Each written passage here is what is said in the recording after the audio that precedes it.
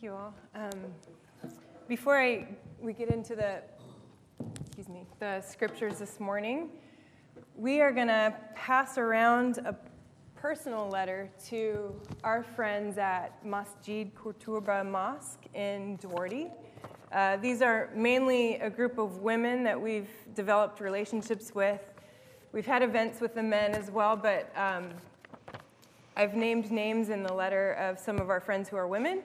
And I was going to read the letter here. It's a little long. So it is from Mountainside Communion Church, and I'm going to pass it around if you'd like to sign your name on the second page, the bottom here. And if it fills up with names, just keep signing. There's the back side and all that. I will be going there tomorrow to deliver all of our letters of love and support for the mosque community. Tomorrow, I'll be headed over there with what we have. And Dawn also wanted you to know that, please, if you're compelled to do so, please write a letter yourself. It could be as simple as, we love you, prayers, a picture, or a heart, something that's encouraging. We're going to put it all together. So I'm going to pass this around, and you may sign it. You do not have to read the whole thing, but you are welcome to. If whoever's clicking the slides today, first of all, speaking of technology, we're a slow church, and we've been in this space for almost 2 years, but we move slow, and with sound and technology, we're celebrating this morning because we have installed a new projector. So Tim and Kurt installed this. This is the new one, right? Yep. Okay, it's so small. So let's celebrate that. Let's give them a hand.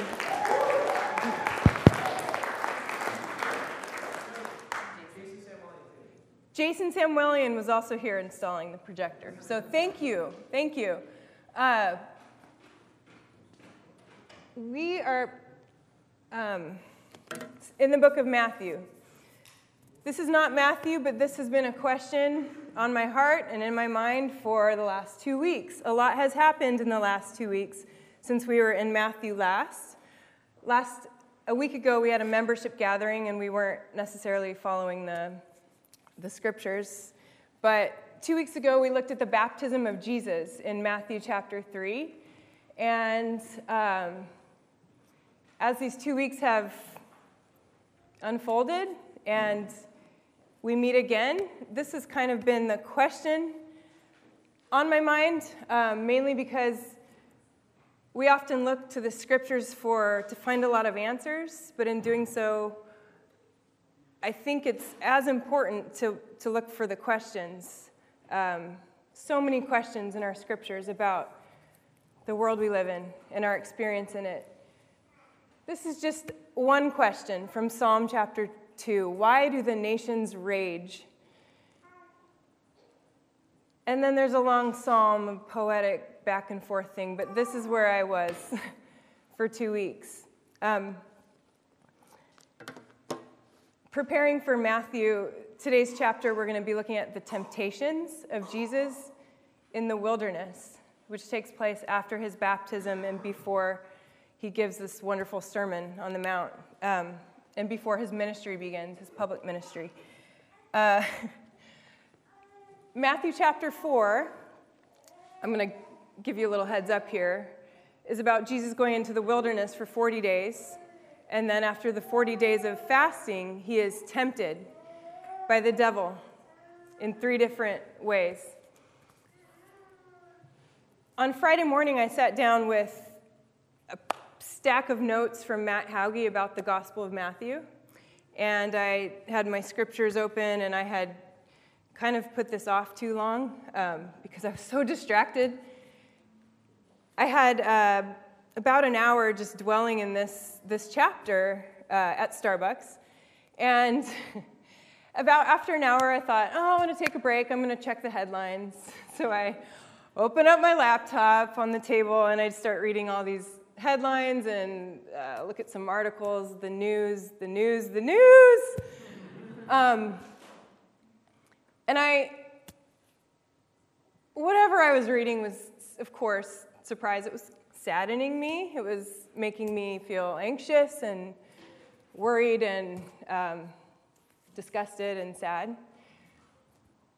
Maybe there was a slight tear coming from my eye. So I decided I need to stop, put it aside, and get back to these scriptures. But just as I shut my laptop and got back to the scriptures, I was in the back of the store where the music is a little louder than the rest of the store.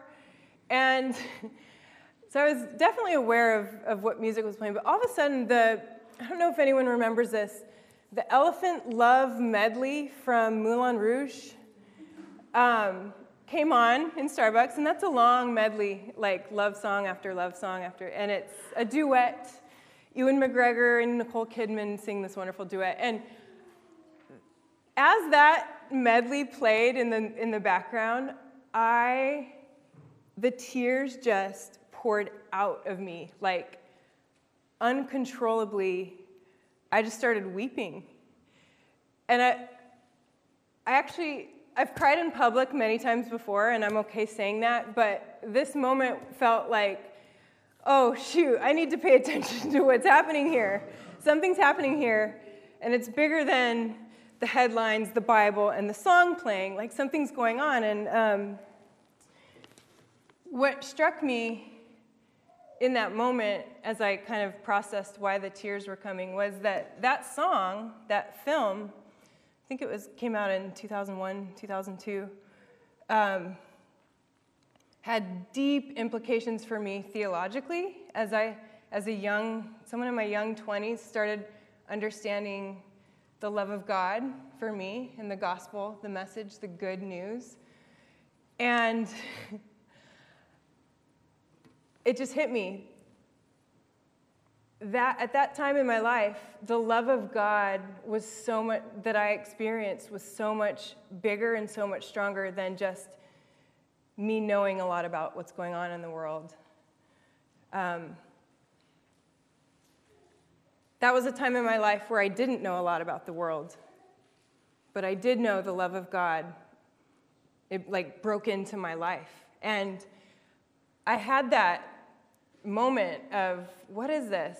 And then it gave me this, as I cleaned up my tears and got back to the scriptures, it gave me this desire to read these scriptures as they impact us at that level of knowing God, knowing the presence of God. What's happening in the way that Jesus is fasting in the wilderness in this chapter is there's something cosmic coming. And he's just been baptized, and the Spirit of God descended on him, and a voice from heaven saying, "This is my Son, with whom I am well pleased, my beloved." And right after this account of his baptism, the Spirit of God, the same Spirit that descends on Christ in his baptism, moves him into the wilderness. So before we read this passage, I want to remind us that baptism it's not this thing that gets you into privilege and comfort and a starry-eyed faith life or steadfastness of being Christian. Baptism takes us into the very struggle of good and evil and the very ways that God himself in Christ wrestled with the devil in the wilderness. It's pretty powerful. Let's read the gospel together. This is Matthew chapter 4, 1 through 11. Then Jesus was led up by the Spirit into the wilderness to be tempted by the devil. He fasted 40 days and 40 nights, and afterwards he was famished. The tempter came and said to him, "If you are the Son of God, command these stones to become loaves of bread." But he answered, "It is written, 'One does not live on bread alone, but by every word that comes from the mouth of God.'" Then the devil took him to the holy city and placed him on the pinnacle of the temple, saying to him, "If you are the Son of God, throw yourself down, for it is written, 'He will command his angels concerning you, and on their hands they will bear you up, so that you will not dash your foot against a stone." But Jesus said to him, "Again, it is written, 'Do not put the Lord your God to the test.'" And again, the devil took him to a very high mountain and showed him all the kingdoms of the world and their splendor. And he said to them, "All these I will give you if you will fall down and worship me." Jesus said to him, "Away with you, Satan, for it is written, 'Worship the Lord your God and serve only him.'" Then the devil left him, and suddenly angels came and waited on him.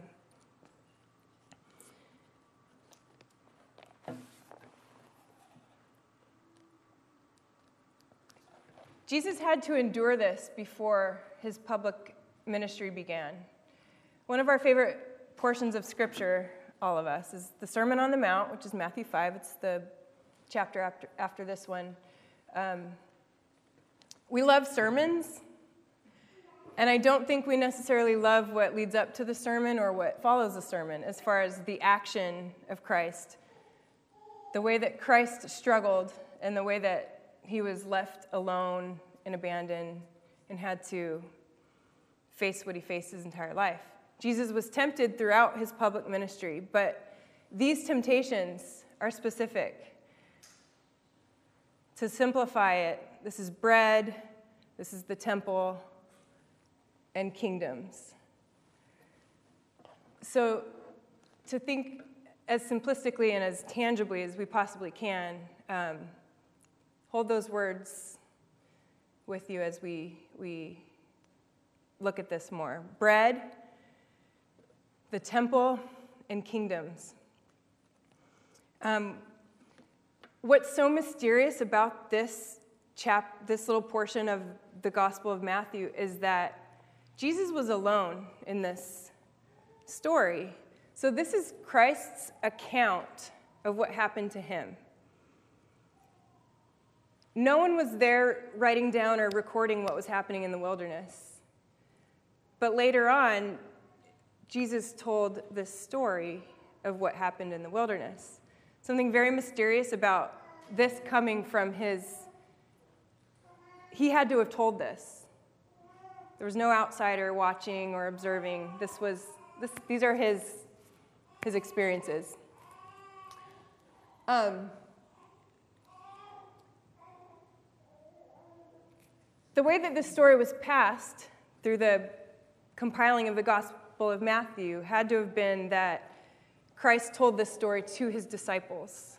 He didn't come out of this experience saying, "Hey, world, I was tempted. Everyone listen to me. I was tempted with all these things." This wasn't like a public proclamation of his temptation. This was more of like, "You guys, friends, come close.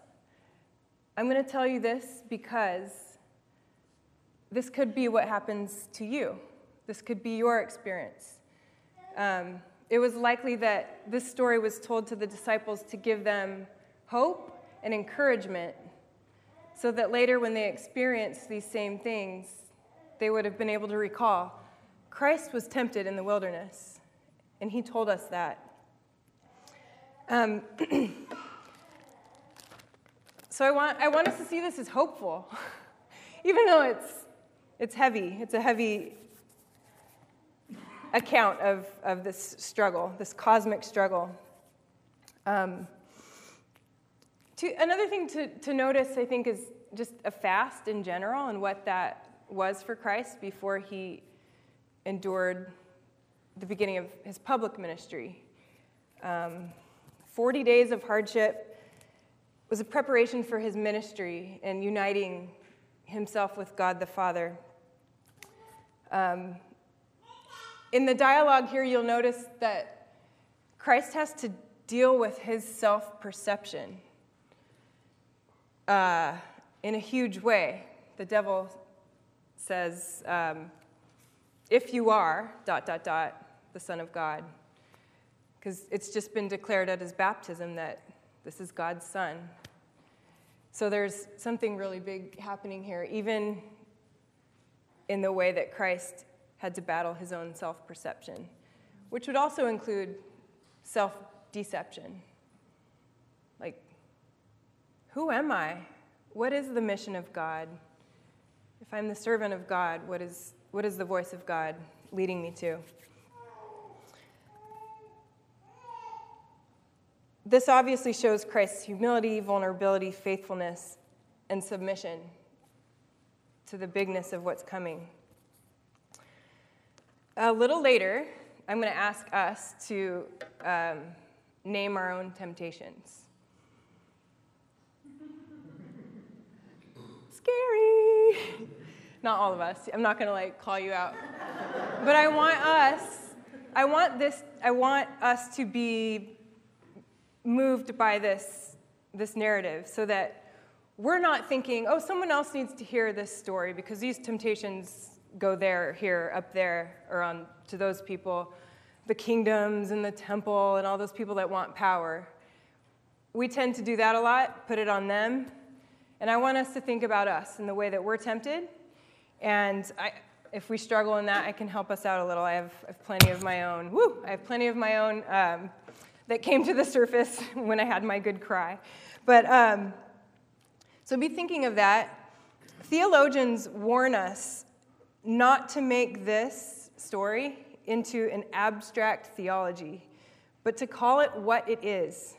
It's an encounter with the devil. The Satan's very existence is all about rage. But it is smart rage. It is clever, and he's a liar.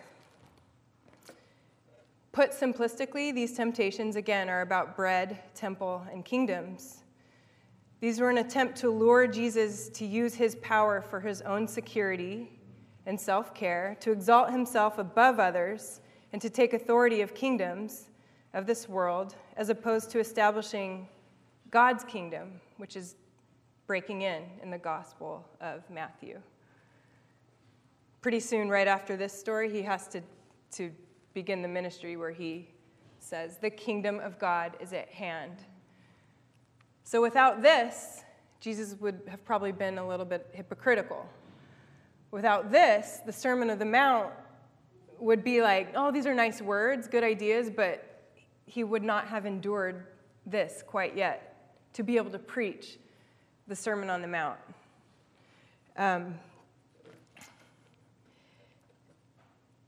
We need to compare these temptations to the biggest temptation, I think, that in the Old Testament we're familiar with, Adam and Eve, and the way that they were tempted by the serpent.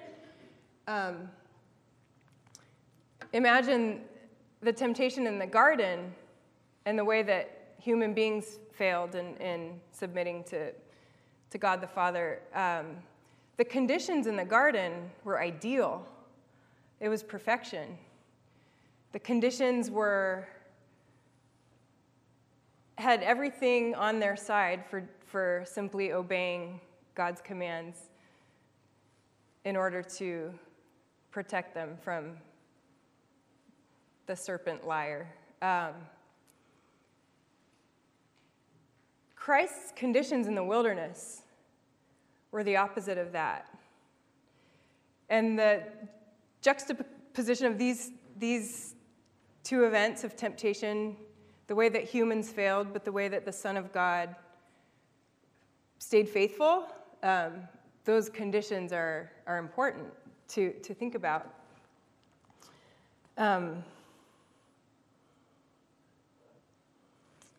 Notice how the tempter in the wilderness uses Scripture. That's kind of a obvious reality there. It's kind of alarming. I was reading Stanley Hauerwas looking at this passage, and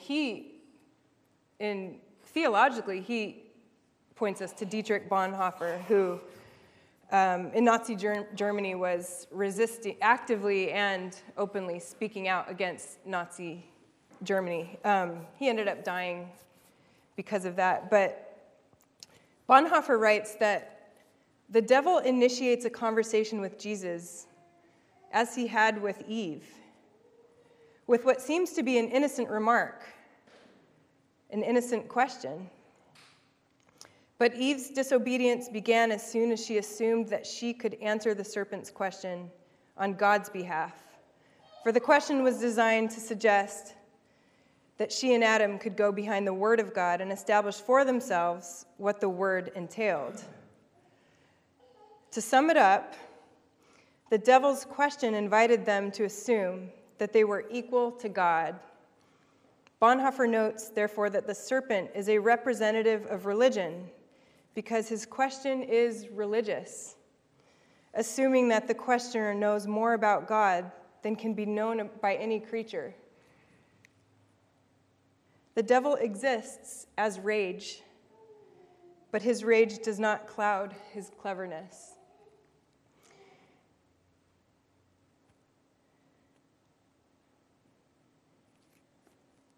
So on a broad level, there's questions about scarcity.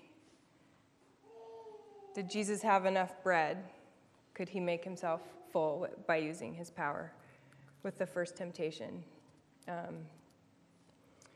Is his power by resisting the pinnacle of the temple where the Messiah would come and be revealed kind of in this magical way? He was resisting that temple power. And then the scarcity of having all the kingdoms of the world or having power over them. And if we catch on to the fact that the devil says, I have authority, that's a huge, why? That begs a question of, why would he not have taken authority? It's because he asked Christ to worship him. So there's something there with the bigness of what's happening in the cosmos, of the kingdom of heaven breaking in, revealing the love of God in Christ. If you like warfare language, some people, I mean literally, the kingdom of God is invading. It's an invasion. We hear a lot of warfare language, but imagine the love of God invading us day after day and what that does, what that invites us to.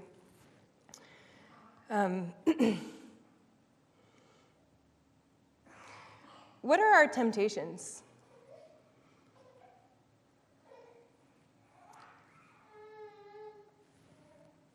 I use the last 2 weeks of an example of just a wild culture of warfare on so many levels, but yet with the threat of warfare, like informational warfare and technological warfare and media warfare, people groups being labeled and condemned, and all these things that we go in. And then there's our regular lives, our daily lives. We have people grieving the loss of family members.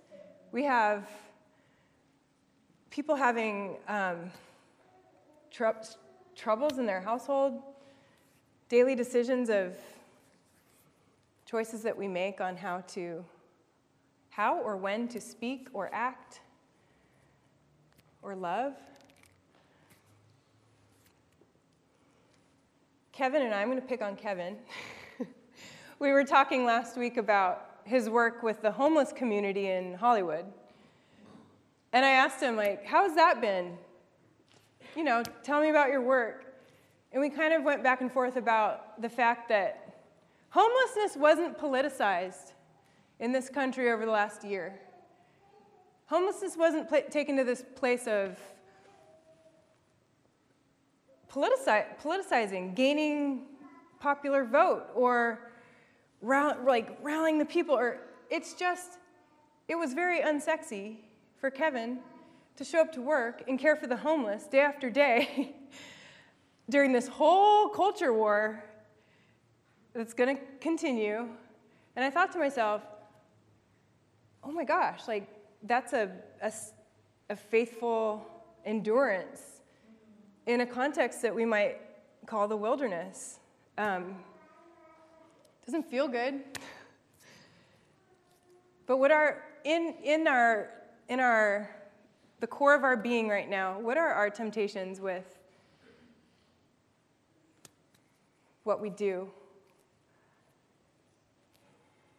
in light of the way of Christ?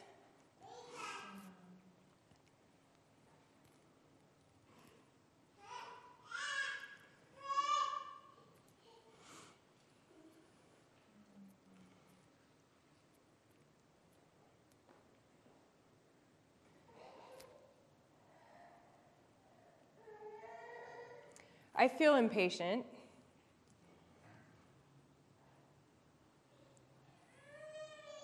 I feel like instant gratification is stronger than ever because I need to know what's happening and I need to respond in the right way and I need to consume more information.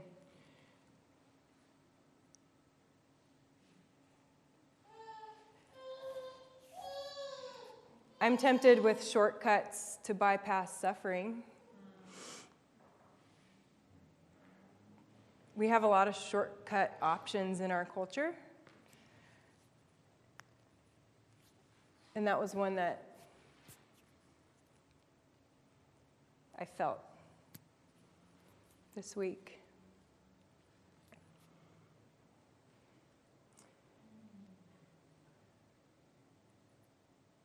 One that came clear, just because Christ was able to do something didn't mean he did it.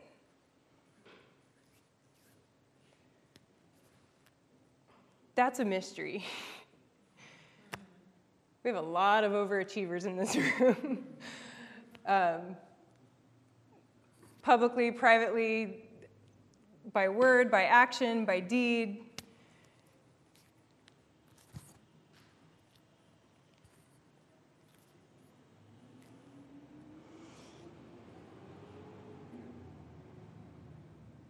There's another temptation to say, this is all just politics as usual. What are you going to do? It's a mystery. Here's another image. Yeah, I'd love to hear from you.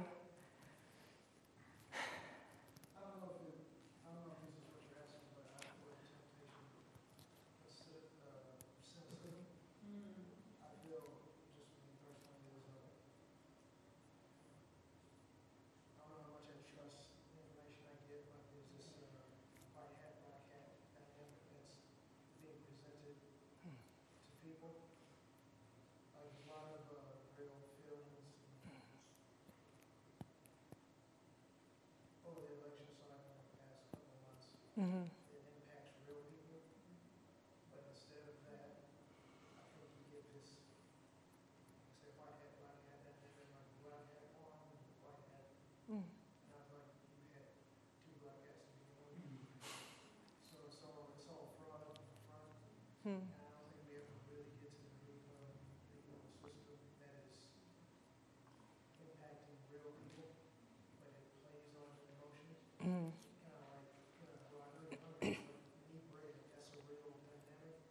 Right.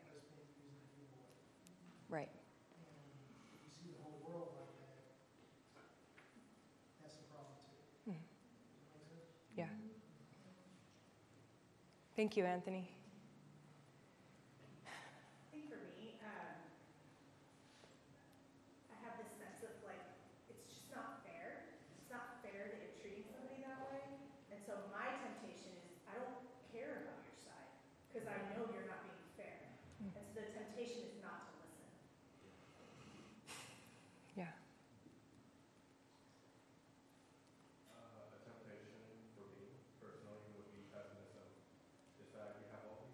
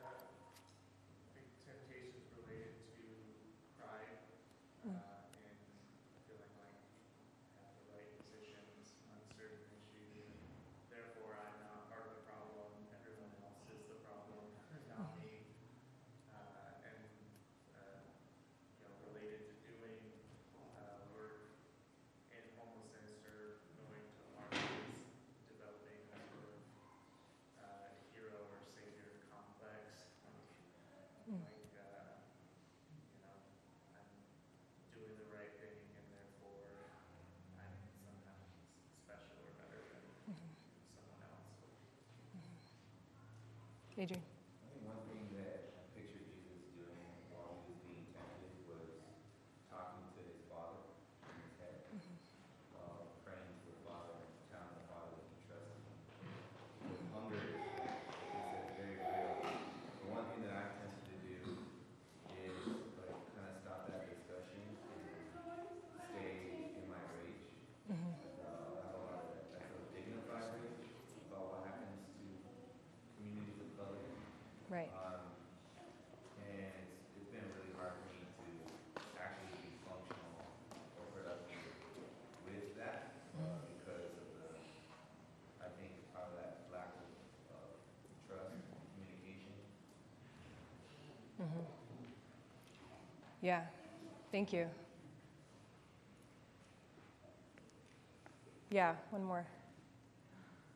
I think I'm really convinced of social situations where convincing someone that I'm right, or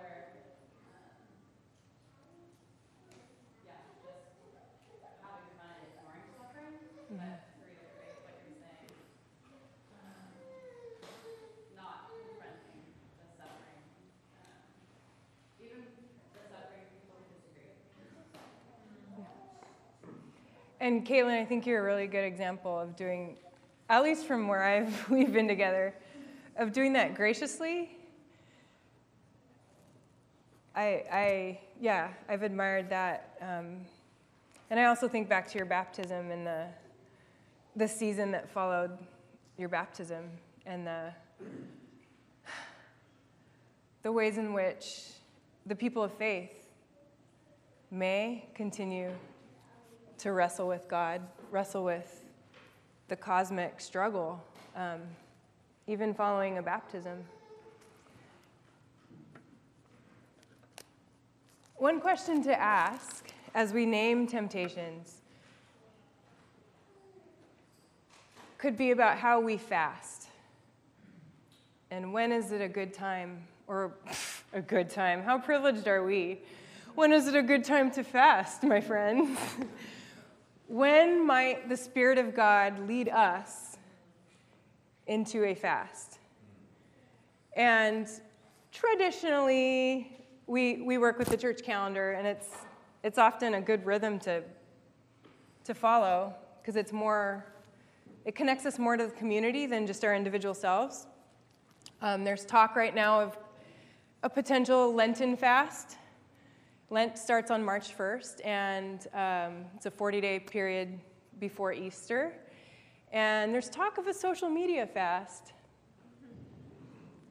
And I think that could be, it could be taken, I do understand that some people, myself included, go on there to do part of our work, happens there, whether you like it or not. But there's this immediacy to it about our relevancy and about our will to control social settings. And I've talked to a couple people about this idea in Lent. Katie could probably help us all because she's not on it, period. But some people were imagining like a cold turkey 40-day get off of their thing. Some people were imagining whatever their work requirements entail, fast on the weekdays and then check it whenever. I like the cold turkey idea myself. But as we head towards Lent, the next month, maybe we could talk about that with each other or talk about other ways to fast in Lent. Could be a physical fast or another idea that hasn't been mentioned. I want to close with some encouragement to take this story of Christ fasting in the wilderness and being tempted by the devil into some hope. Part of this is just Richard Rohr's wisdom for us. I've changed his language because he's hard to understand sometimes. Much common religion is ideology more than any real encounter with the presence of God. But abstract theology will not get us very far. We must pay attention to our experience and be led by the Spirit of God. If we believe that the kingdom of God is at hand, we commit our daily experiences and aspirations, our eyes and our ears, hearts and minds, hands and feet, to God's revelation of the love of Christ. Our only blindness is our own lack of fascination, amazement, humility, curiosity, awe, and willingness to be allured forward. So my hope is that we have curiosity about this story and the mystery of God, that we have humility, that we have awe and fascination. Welcome back, kids.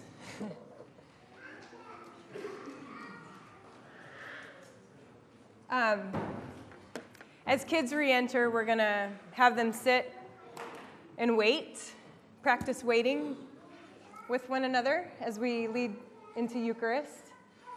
And so we're I think Sunday by Sunday, we're getting better at this new practice.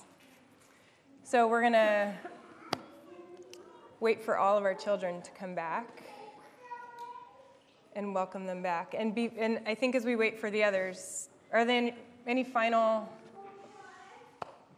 encouragements or comments to one another about the good news?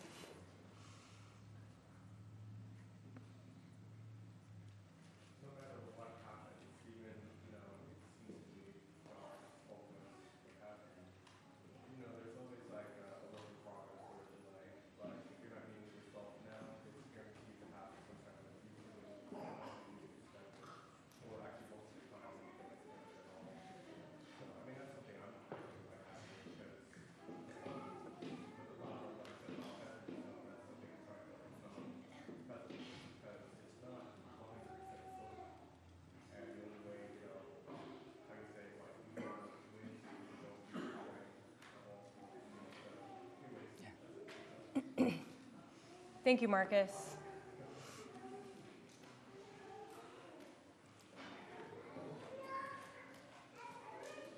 Did anyone cry in public this week?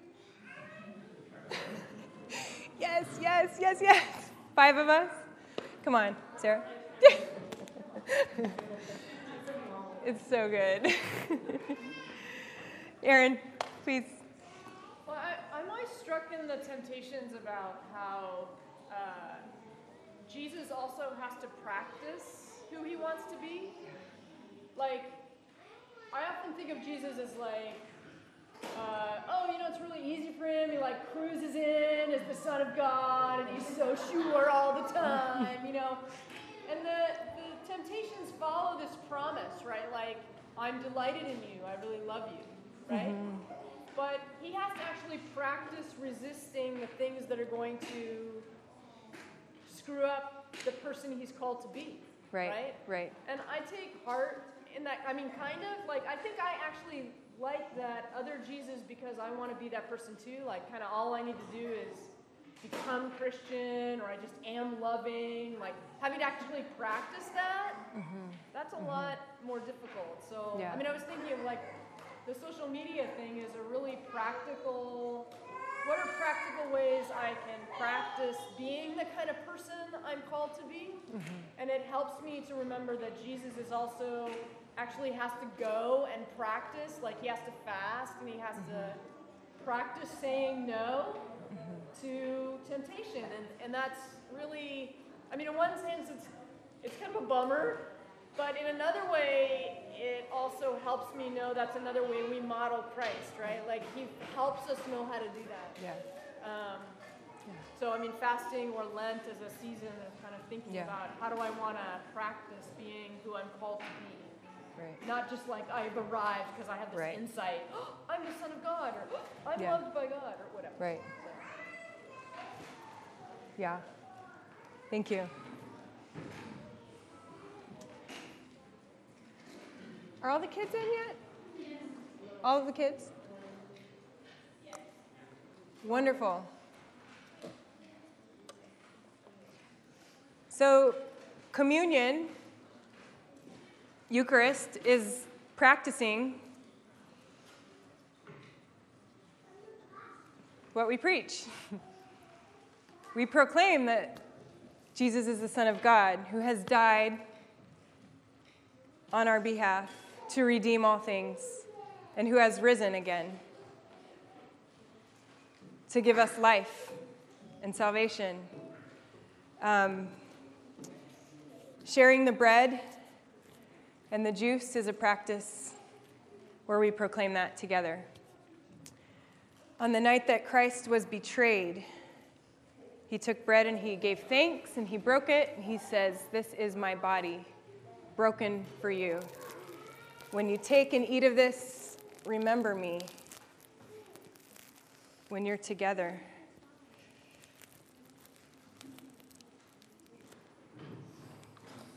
Who baked this bread today? It's still warm. Was that Jess? She's alive. Okay, they're alive. And Christ took the cup of suffering, the same kind of suffering we imagine in the wilderness under these conditions of restraint and sacrifice. He took the cup and he gave thanks and he said, "This is my blood spilled for you. Drink of this cup in remembrance of me when you are together."